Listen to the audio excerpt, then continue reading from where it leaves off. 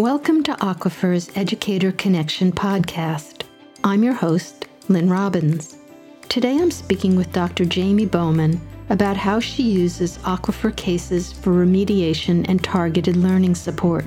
We'll be discussing how she creates flexible pathways to graduation for students returning from leaves of absence or maybe overcoming a variety of challenges that affect their learning trajectories. Dr. Bowman is the Clinical Education Director of Family Medicine at Washington State University's Elson S. Floyd College of Medicine. Jamie, thanks so much for taking the time to speak with me this morning. Absolutely, my pleasure. Thank you, Lynn. I'm just really intrigued because I love this idea of creating, it sounded to me like individual development plans. Would that be a fair statement? Yes, that's exactly. We call them targeted skills development, and they are very individualized for each student's circumstances and needs. I'm curious what types of students you find need this kind of individualized support.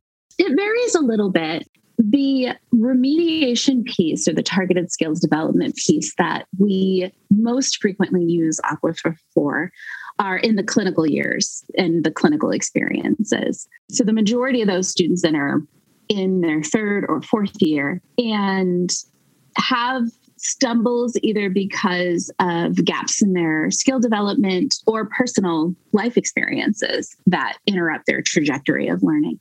So I have utilized this approach for students of a wide variety of backgrounds.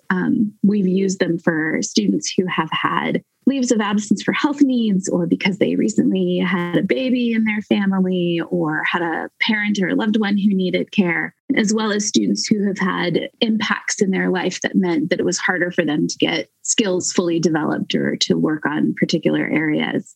And there have also been a handful of students who have just had some stumbling all along with their medical knowledge formation or their test taking, and then it shows up as a lack of confidence or a challenge in the clinical years. Could you give me an example? So the first student who I had the opportunity to work with was coming out of a year-long leave of absence. She had taken that leave of absence in order to complete some additional research opportunities. And returning back to the clinical environment, we quickly recognized that we needed to assess where her competencies were sitting and figure out what gaps there were so that she could enter alongside this new peer group and not be seen as different than them, to be able to really come in with the same footing that they all had after about 8 months worth of clinical work. And it was fabulous to see what it is that she knew and was capable of doing. So we put her through a number of assessments and then quickly identified where there were gaps. And then I could go through the Aquifer cases and say, gosh, that one covers this great. And with this little tweak or this little discussion, we can work on building that out. Or this other case really helps me figure out how to introduce her to pediatrics again because she hadn't seen or cared for a kid in that 8-month time period. It really gave a tremendous repertoire of authentic cases that were safe to walk through with the student, safe to push the student's skill envelope, and then really allow them to have some time afterwards to self-reflect. So I'm going to delve for specifics here. To bring this returning student up to speed, you wanted to identify the gaps. Did you just happen to know every case, or is there a tool in Aquifer that you can refer to that would enable you to say, oh, here's the gap, and now I can find this case? The search function in Aquifer does let you pull out specific features of the different cases that can help you target the skills where there are gaps. So when we assessed her oral presentation skills, for example, we saw that she was competent in presenting cases that were emergent, adult, undifferentiated problems. But the moment that we asked her to delve into wellness for kids, she stumbled. So that let me search pediatric cases, ones that were focused on wellness, and pull 4 or 5 of those for her to review and then to have some self-reflection. So the search feature in Aquifer really allows you to target the specific cases. They're easy to digest as well. So even in cases that I would say I was unfamiliar with, it was quick and simple for me to review them and see what pieces were going to be helpful. You talked a little bit about reflection. Were there other ways that you reviewed what she had done to bring herself up to speed? Yes, we created expectations that included deliverables. Perhaps they were oral presentations, perhaps they were written presentations. Sometimes they were written reflections. And then we diversified a group of faculty. I think there were about 3 or 4 of us who sat down with her after she had digested the cases and then just prompted her with some simple questions about what did you learn? What surprised you? What do you still have questions about? And how are you going to approach answering those questions? And even just those 4 questions really helped her begin to think differently about lifelong learning after this gap. Yeah, it's a template for lifelong learning. I see. Okay. Mm-hmm. That was a great example of a student who's coming back from leave and has to be brought up to speed. Do you have an example of a student, say, in a more classic remediation situation? Absolutely. Let me share a little bit about another one of our students who struggled particularly in the care of children. Still not entirely sure what made the bump in the road for this particular student as he was caring for children. But it was very clear that something interrupted their comfort with talking to kiddos and thinking about caring for kiddos. So as soon as that came to light, which was only about 3 months into our year-long longitudinal integrated clerkship, I partnered with the other faculty who work on the care of kids. So a number of family docs and pediatricians. I think there were 3 of us in that small working group. We, again, pulled a number of Aquifer cases. We also reminded the student of their library resources around pediatrics, so making sure that they had easy access to Harriet Lane and some of the other pediatric textbooks. And then we created more of a longitudinal skills development plan for this student. So instead of the intense work that we did for a student who was returning to the clinical environment after a leave, this was more side by side with the clinical experience of seeing authentic patients. So we assigned a case every week. And then with that case came a set of expectations for deliverables.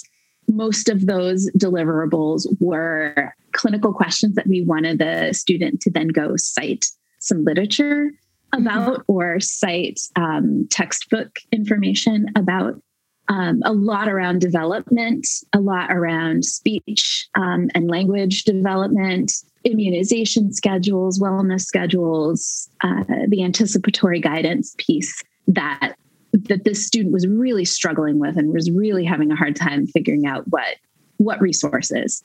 Because we did just an assignment a week, a case a week, brought that student up to speed within about 2 months. And then they were really doing excellent and feeling a lot more confident and feeling much more comfortable with their authentic patient care experiences. You must feel really good about that. It was fun. It was very fun to recognize that some of our students are going to have, for a variety of reasons, an area of discomfort with a patient population like caring for kids. And having something low stakes, like an Aquifer case, for them to dive into and get their feet wet and get in the nitty gritty of, okay, is this child's language on par? How do you know? What questions would you ask to figure that out? And it be a low stakes environment where they don't actually have to do that in front of a child or the adults who love them. It is really, really powerful. And it really helps the student then figure out, oh, is this a lack of lived experience, or is this something, why does this intimidate me? And how do I push through those things that I find uncomfortable? Which I think is a bigger part of what you see in targeted skills development across the clinical years. But it sounds also like you're just excited about the notion of having flexible pathways. That is an area of passion of mine, yes. And I'm excited that it that it resonates through this conversation. I come from a rural background. I'm a first-generation student. I went through a BSMD program in the Midwest in my training, and I struggled because no one was like me. I didn't know how to approach much of the information. And I frequently felt left behind and not safe in saying, these are my weaknesses, these are my gaps, this is where I need to focus. And so it has been a passion of mine to get creative about who is belonging in this space of becoming a physician, and how do we connect the evidence we know about students' backgrounds and lived experiences to the outcomes that we're hoping to create, which at Elson S. Floyd College of Medicine, we are absolutely focused on ensuring access for all Washingtonians and really focused on those areas of underserved across our state. And that for me is this perfect alignment between thinking about my biases, my lived experience of being a mom and needing to take time off to have children, and having a different sort of network of support and a different trajectory going into medicine. And what are the things that would have made things more accessible for me along that route? And that, when you sort of take the pathway can be circuitous, the pathway can have on and off ramps and bridges and bumps in the road and areas where they have to yield and delay and speed up. And that can then really open the door for accessibility for a lot of different folks in medical education. And Aquifer feels to me like a Montessori playground where it's accessible, it's safe to touch it, it's okay if you break it, it's okay if you bend the narrative. That is just huge fodder for allowing my students and the learners that I get to work with to practice, to try. And it's okay if they mess it up, because it's not a real patient that they're going to hurt. And so the safety of being able to not be afraid is really what I think is powerful in that Aquifer space. I love that metaphor. And I love the way that you're really centering the margins. There's nothing extraordinary about a woman who has a child when she's in her 20s. Right, exactly. Yes. And extraordinary about, a first generation immigrant who grew up on a farm workers community who has dual language capacity in moving through the path towards becoming a physician. At this point, what do you think are the most important key things that you'd want to share with other educators about this targeted learning approach?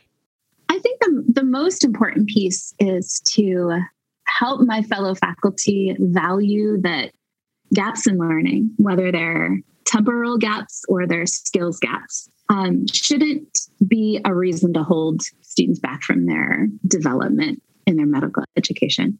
We used our own workplace-based assessments, our own knowledge tests, everything that we would use for our students at that level. We just made them 0 stakes or no stakes or all just formative. You don't have to have a different tool of remediation or target skills development. And Aquifer gives us a safe playground to try those skills out and work on those skills, no matter what the interruption might be, whether that interruption is life or there is an area that needs remediation. Aquifer is just this beautiful, safe place to allow students to play with cases and play with patient care in a really safe way. And you can tailor it. You can add expectations or add features to the case that help you really focus on what the student's needs are in a very individualized way. Well, Jamie, you've given people both important metaphors to think about, reasons to really consider using this approach to diversify their student populations. I think everything you said is so valuable, and I really appreciate your sharing it all with me. Thank you, Lynn. I find this work to be incredibly gratifying and really, really fun. The connections that you get to make with students and the development that you get to appreciate when you're doing this kind of work is definitely a soul-filling work for me. So I'm glad to share it with everyone. Thanks for joining us this week for Aquifer's Educator Connection podcast. I hope you enjoyed today's discussion about using Aquifer cases for remediation and providing targeted skills development. Show notes from today's episode with additional links and resources are available on aquifer.org. There, you can also find information about our podcast series, our Teaching Perspectives in Pearls blog, and our webinar and web shops.